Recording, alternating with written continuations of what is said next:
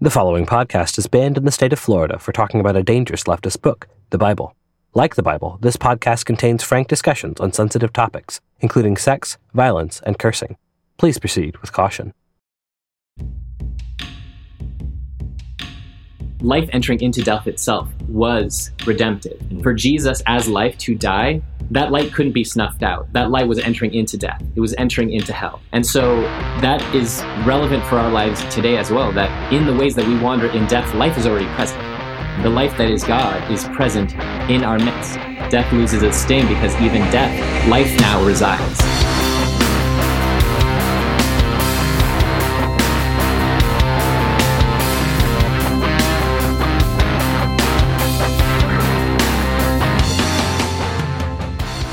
Byron, please tell me about me being Orthodox for a change. So for context, I'm bi-ecclesial, Eastern Orthodox and Presbyterian. And as you were talking, it just reminded me of the Pascha hymn, the Easter resurrection hymn, that goes, I know it better in Greek, but in English it's Christ is risen from the dead, trampling down death by death, and upon those in the tombs bestowing life. And the idea of trampling down death by death, I mean, in the Reformed setting, right, it reminds me of Karl Barth's Aufhebung, the negation to the negation. You know, we sin and we say no to God, and to that, God has to respond a no, creating effectively a double negative that restores the positive relationship. And trust me, I hate math, but I can deal with double negatives.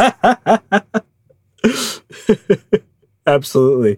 You know, this text in particular is used to offer so many theories of atonement, right? But the early church had a number of theories of atonement, but the one that they all kind of merged into is the idea of Christus Victor, right? That God ultimately wins against sin and death, right? That God completely eradicates it in the person of Jesus, that it doesn't require this sacrifice. It instead requires the presence of love. It requires the presence of love to be able to establish itself and to win over the powers of sin and death. But Anselm comes up as a reaction to Christianity becoming the model of empire, right? Christus Victor begins to wane out as the empire begins to claim Christianity, and the Roman Empire, when it claims Christianity, has to turn Christianity into a tool of its own arsenal. We're recording this on July 4th, and I often say to people, no, I don't celebrate the 4th of July. I'm a Christian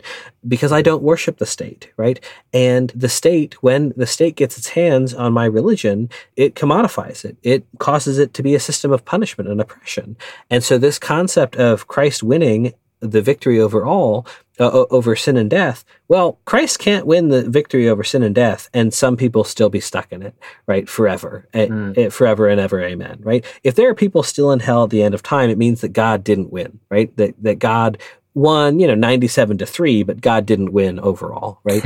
But that is not what the Bible teaches. It says that God is not willing that any should perish, but that all shall receive eternal life, right? And so this concept that God wouldn't win overall is antithetical to a Christus Victor atonement theory. And so instead, we had to come up with something else that allowed some people to be left on the outside. And substitutionary theories of atonement, where Christ takes the place of our sacrifice, allows for Christ to only have victory over some of these things, but it also makes God into a monster that requires sacrifice, that has an insatiable desire for sacrifice, that is completely at odds with all that the prophets have to teach us, which is why the prophets are anti-empire in the first place. Yeah, and Micah, to what you're saying, this is why it's so important that we have definitions that we can share about what sin is, about what death is. I think the legal image became a really popular one, understanding sin as breaking God's law, and that it all takes place within God's courtroom, the judgment. So of course there has to be judgment that puts some people guilty, right? And so then the guilt has to fall on someone. And if it's not us, it's Jesus, so this image has become really I would say it's deeply tied to the substitutionary atonement because someone needs to take the fall. Someone needs to take the fall for the crime is the idea. Another image that I think is much more helpful, and I would say intuitive as well, that is very biblical, is the idea of relational separation. That there is a relationship that has been ruptured. There is breakage, there's distrust, and it needs reconciliation. It needs to be reconciled so that there can be wholeness and unity. And I think to what Elle was saying, which was such an important point, that, we're not talking about death as this thing that is being like conquered. And again, in this militaristic sense that it is this thing that we can point to be destroyed, but it is our own sense of being lost. And so when we fear death, we're missing the whole point of our deep connection to God, and that we've never actually been separated, and that even that idea of separation is itself an illusion, and the illusion is what has power over us. And so the reconciliation of God is to say, God entered into our illusion. God became human. God came in, experienced the same sense of us that, my God, why hast thou forsaken me? God experienced all of that so that we would know that all of this, none of it can separate us from the love of God, which is in Christ Jesus. None of it. Yep. I think it's so strange the way we have been using terminology like winning and losing when it's winning and losing what? It's about a hard break, a separation that happened with Adam and Eve, with Cain and Abel, continuing on, where we're separated through our own choices. So what is there to win when it's I think that language is really weird when it's about repairing relationship rather than winning souls for God, and that way we're all what is that? This is about your, and maybe it's my Protestant influences, but this is about your unique individual relationship and closeness with your Creator. And the further you are from that, the more hell you experience, the more trouble, the more fear. And when you use what Jesus has taught, because that's how we conquer our own fears. When you take that, you find that closeness to God, and you haven't won anything, but you've become whole. I think one of the things that I'm hearing from all of this discussion, someone will say something and I'm like, oh, that's beautiful. And then they'll continue the next sentence and I'm like, oh dear, that's problematic. And then they'll continue the next sentence. It's like, but this is so amazing. And I think one thing that I need to remind myself of is that this is a gross whack story. Not just the Abraham Isaac story, but the whole Jesus, for some reason, when God designed the world, knowing all of this stuff, God decided that somehow, no greater love hath anyone than this, than to lay down their life for one's friend. I really want to resist the urge to kumbaya, sugarcoat, everything is easy, just give Jesus a hug idea. That there's real death here, and it's not just the death of our enemies, it's our death, it's God's death. There's a lot of death and blood, and there's some yuckiness that it's tempting to call accommodations too. I don't know. I want to resist trying to solve this conundrum. I'm thinking that just because one of my professors, Dr. George Hunsinger, talking about theories of atonement, he's like, first of all, he hates the idea of theories, as if this was just different possible ideas that we're proving or disproving or anything like that. But there are multiple simultaneous structures of atonement. Micah, you already pointed it out that even Anselm was responding to a theology that had come up in response to another thing. And how many of these systems of atonement are just our ways of trying to understand this unbelievable thing that happened that only makes sense in God's rationale. And that's not me trying to punt to mystery too early or too quickly. But even the violence, the messiness of the sacrificial lamb and the blood system, there's not just the sacrificial scapegoat lamb, there's also the Passover lamb. This kind of blood magic of a protection. Jesus's blood as a protective coating, a defense against, evil, all sorts of things, that somehow all of these atonement systems and things work together and overlap and have peak moments where they're important to personally or important for a culture. And it gets really messy. To go back to Elle's point really quickly, I think that perfect love casts out fear, right? That fear that we were talking about as the division, as the thing that keeps us apart from each other. The atonement is supposed to be at-one-ment, right? Is how do we bring ourselves back together? How do we bring ourselves back into right relationship? And I don't think that God is willing for anyone to be left out of right relationship with God, right? And I think that our purpose here in the world is to not let anyone be left out of right relationship, right? I say all the time, the reason I am opposed to the existence of billionaires is not that I'm opposed to the people who are billionaires. I'm opposed to the idea that there are some people who can't have loving relationships with anyone around them because they don't know if they're authentic relationships or if they're just someone who's seeking their money, right? Like, what an inhuman way to live, not knowing whether or not you are actually loved by anyone around you because you have so much money that you cannot be authentically loved, right? I am totally opposed to that. And I'm opposed because their humanity is affected by the fact that they're exploiting millions of other people, right? Yeah, but I was going to say. Yeah, I was like, they could just be friends with other billionaires. I guess they could maybe. But, I don't even think that, right? I think that there is, when you get to that sort of inhumanity, like, how can you have loving relationships with other people, right? Yeah. And even though I am seeking a radically different kind of world, I'm seeking one because it will be better for all of us, not just those who don't have enough, right? But actually bringing at-one-ment, bringing unity to all of us. And I think that is going to require sacrifice because the billionaires are not willing to give those things up very easily. And it's going to require sacrifice to get there. It's going to require the sacrifice of the billionaires to giving up their clinging to death, giving up all of their riches in order to build that kind of world. It's going to require those of us who are on the bottom to sacrifice ourselves so that we can help build that world in various ways, right? But I think that the last thing that I really want to talk about in this story is in verse 14 that Abraham named the place the Lord sees. And this Moriah in the Hebrew is Hemariah or Hamarah.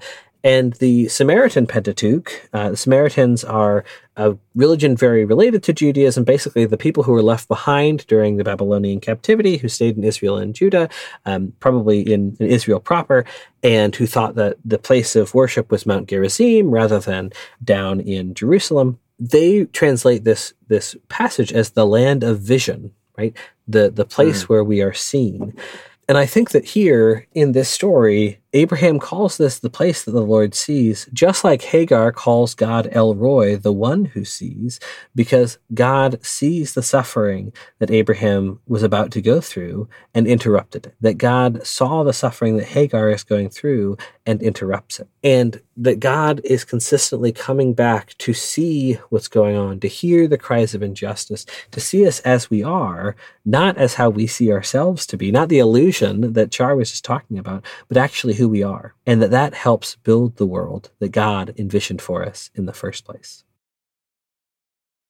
It's interesting. This text is so often translated, the Lord provides. And I was doing a little bit of research on that myself. And while you're right that most directly it is, it comes from ra'ah, the Hebrew word to see. And so that seeing is most explicitly what the text is saying. But like many Hebrew words, it has many meanings. And so I love the idea that God seeing is God providing, and that these things can't be separated from each other. It's not just God looking from afar being like, all right, I see you now keep going. But it's, God saying, if I see you, that means I'm providing for you. And if I'm providing for you, that means that I'm seeing you, that these are not separate things. And so if you believe that I am there as I have been walking with you this whole time, that means that day by day, I will provide your daily bread.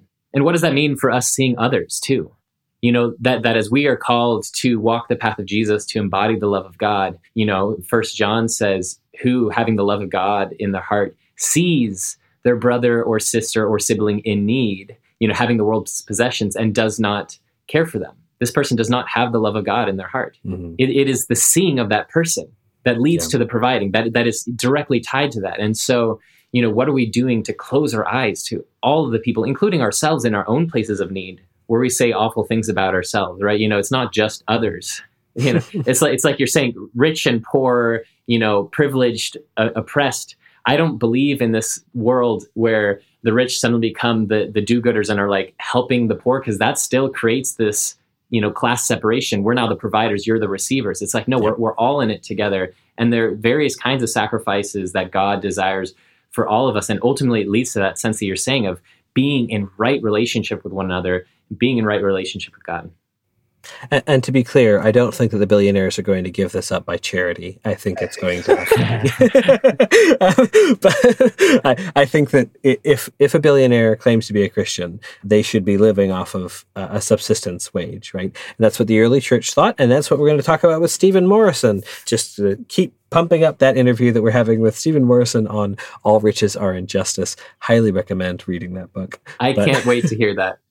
When I was in college, I was privileged enough to go on a study abroad to Brazil, and it was just a short trip, but we had class discussion because we were supposed to be learning.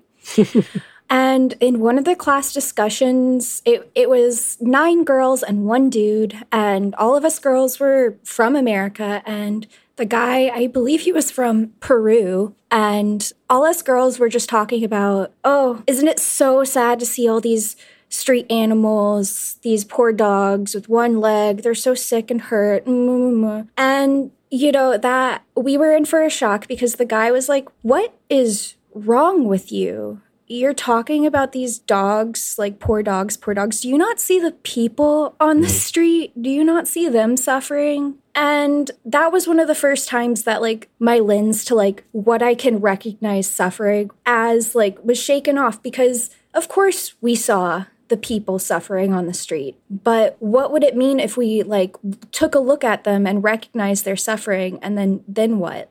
That was at a point in my life where I couldn't even recognize my own suffering. So how can I recognize the suffering of others if I don't recognize myself suffering too? But that's one of the things it means to be Christian and to be right with God, is to see your fellow man suffering and then feel that hurt and be motivated to do something for them.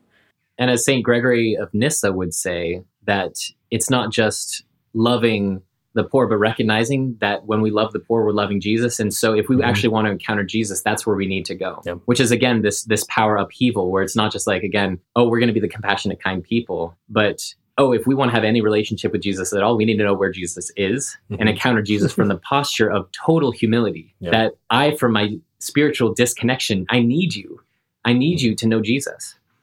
Y'all have said some really, really great things. I'm just left with 2 kind of burning questions. The first is, I really feel that there's something going on with these verses where it says he laid the wood on Isaac and then he laid Isaac on the wood, and there's a reversal there. And I want to dig into that. I think there's a sermon there somewhere. Specifically with that idea of Isaac's own voice and Isaac's own participation, and maybe how we've been handed a terrible world because of some of the choices of the powerful people in our lives. And that's not to play a victim card necessarily, but to say, therefore, what must we do? What is our response to being born into the families that we're in, to being born into this world that is on fire, literally, to being in this capitalistic system? How do we reverse or accept graciously in the way that Jesus accepts graciously, and that's his mode of subversion? How do we pull off this reversal that Jesus seems to do with grace? Because again, one of the reasons why I can't vibe entirely with communism necessarily is because I love Marx and I love his diagnosis of the symptoms. I don't like his prescription of violence, but that's my middle class privilege speaking.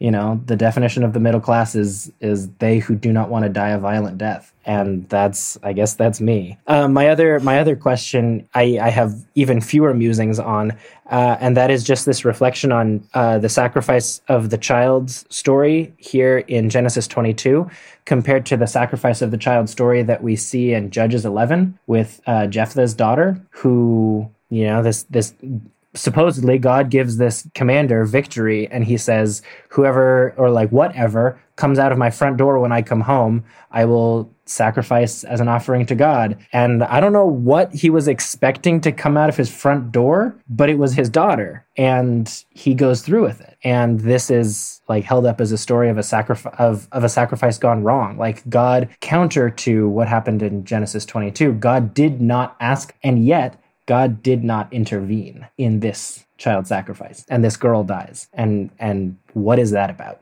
That's kind of my lingering question, but I just want to keep us uncomfy. That's my job here.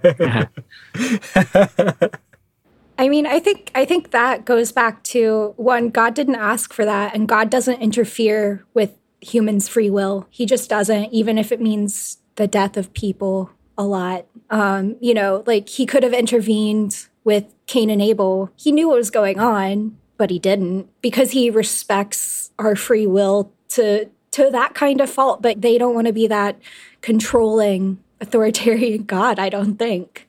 Yeah, I think there's certainly a sermon in Isaac carrying the means of his own destruction, right? And I think that is, on the one hand, we can see that as death, right? The power of sin and death, as oftentimes we are carrying the means of our own destruction. When we hoard our wealth, when we enact violence against others, when we do all these sort of things, we are carrying the means of our own destruction. We're celebrating in the means of our own destruction, right? But I also think that there is the other side of this, where Isaac is being faithful, and being faithful knowing that it will cost him his life. Dietrich Bonhoeffer, again, I want to emphasize that Dietrich Bonhoeffer's greatest regret was that he had not acted against Hitler sooner, where he thought that his particular mode of life was sufficient, and so he didn't do all that he could to resist the evil in his life. But when he realized it, he took up the means of his own destruction, right, in order to stop this evil going on. And I think that hosting this podcast and being openly anarchist and those sorts of things is planting the seed of my own destruction, right?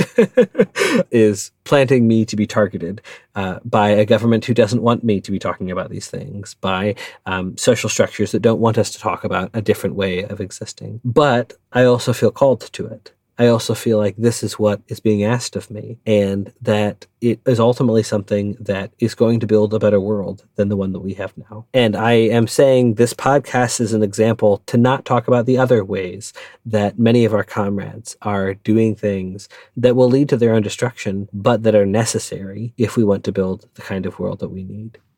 I think it's important that we think about applications to the ways that this text speaks to us today. And as I read this text, and more importantly, as I hear you read this text, because again, this comes from an oral tradition, what I'm reflecting on is that Abraham and Isaac would have gone on, and who knows what the journey would have been if they had not gone up this mountain. That wouldn't have changed necessarily, but the profound message and transformation of Abraham, and the scripture message that has been so powerful in the Jewish and in the Christian traditions for so long, we wouldn't have that if not for Abraham's faithfulness. And so I think about how God has already provided the lamb, how there is this nothing that we can do to restore our relationship with God. This is not a works-based faith. And yet God is calling all of us up that mountain. God is calling us to participate in the work of God. And with that comes the premise of sacrifice, immense sacrifice. This whole idea, like, you must lose your life to find it. You have to deny yourself and,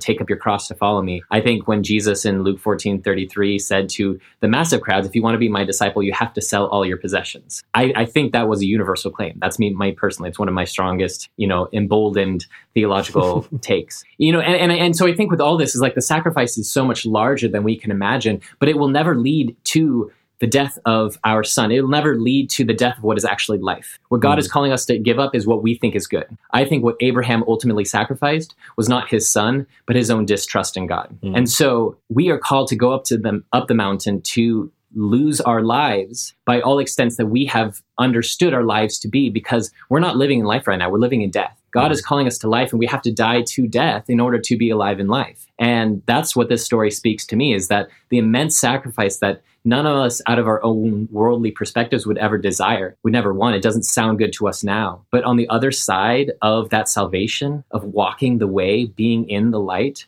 we'll look back and be like, that was death. How could I possibly have wanted that? And so I think that the call for all of us who consider ourselves Christians, and more specifically followers of Jesus, the call is a call of sacrifice, of what we consider to be good now, trusting that God will provide, that God sees us and God knows what is truly good. And I think that goes back to the point I was at least trying to make earlier, that ultimately we are asked to sacrifice death, and in exchange we are given life. We are asked to give up capitalism, the system of sin and death, and in exchange form community of love and mutualistic relationship that is the basis of socialism. That socialism is a system based on social relationships rather than capitalism being based on a system of capitalistic relationships, right? We're being asked to give up oppression for freedom. We're being asked to give up capitalism for socialism. We're being asked to give up hate for love. We're being asked to give up all of these things that ultimately are not actually what we are meant to be in God, so that we can be what God has asked us to be. I absolutely love that point. And I think that is a great place for us to end what is almost certainly going to be a two-parter. Thank you, Elle, Char, and Byron for this wonderful conversation. And friends, please go and check out Char and Byron's podcast and all of the episodes that they have. And y'all can check out, I think as the third part of this episode, we're going to be releasing their conversation on kink theology on our feed as well, so that you can listen to that. Please go and subscribe and listen and do all the things for them. Thank you all so much for being a part of this conversation. It was absolutely wonderful. I hope that we're able to do it again soon. Take it away, Pastor Micah. Thank you, Future Micah. And of course, you, our wonderful listener. Together, we have made a wonderful and growing community on Discord that I look forward to being a part of every day. Your generous support on Patreon has already greatly increased the quality of our podcast, including this very outro. As an extra little thank you, you can get episodes early along with a bunch of other cool perks. Please follow the link in the show notes to join our Discord, Patreon, and all of the other things I mentioned throughout this episode. If you would like to reach me directly, you can reach me through the Discord or by email at thewordinblackandred@gmail.com. Now, Future Micah, say the profound shit. And thank you, Past Micah. And now go, friends, and offer up a sacrifice of death so that we may truly live. Shalom.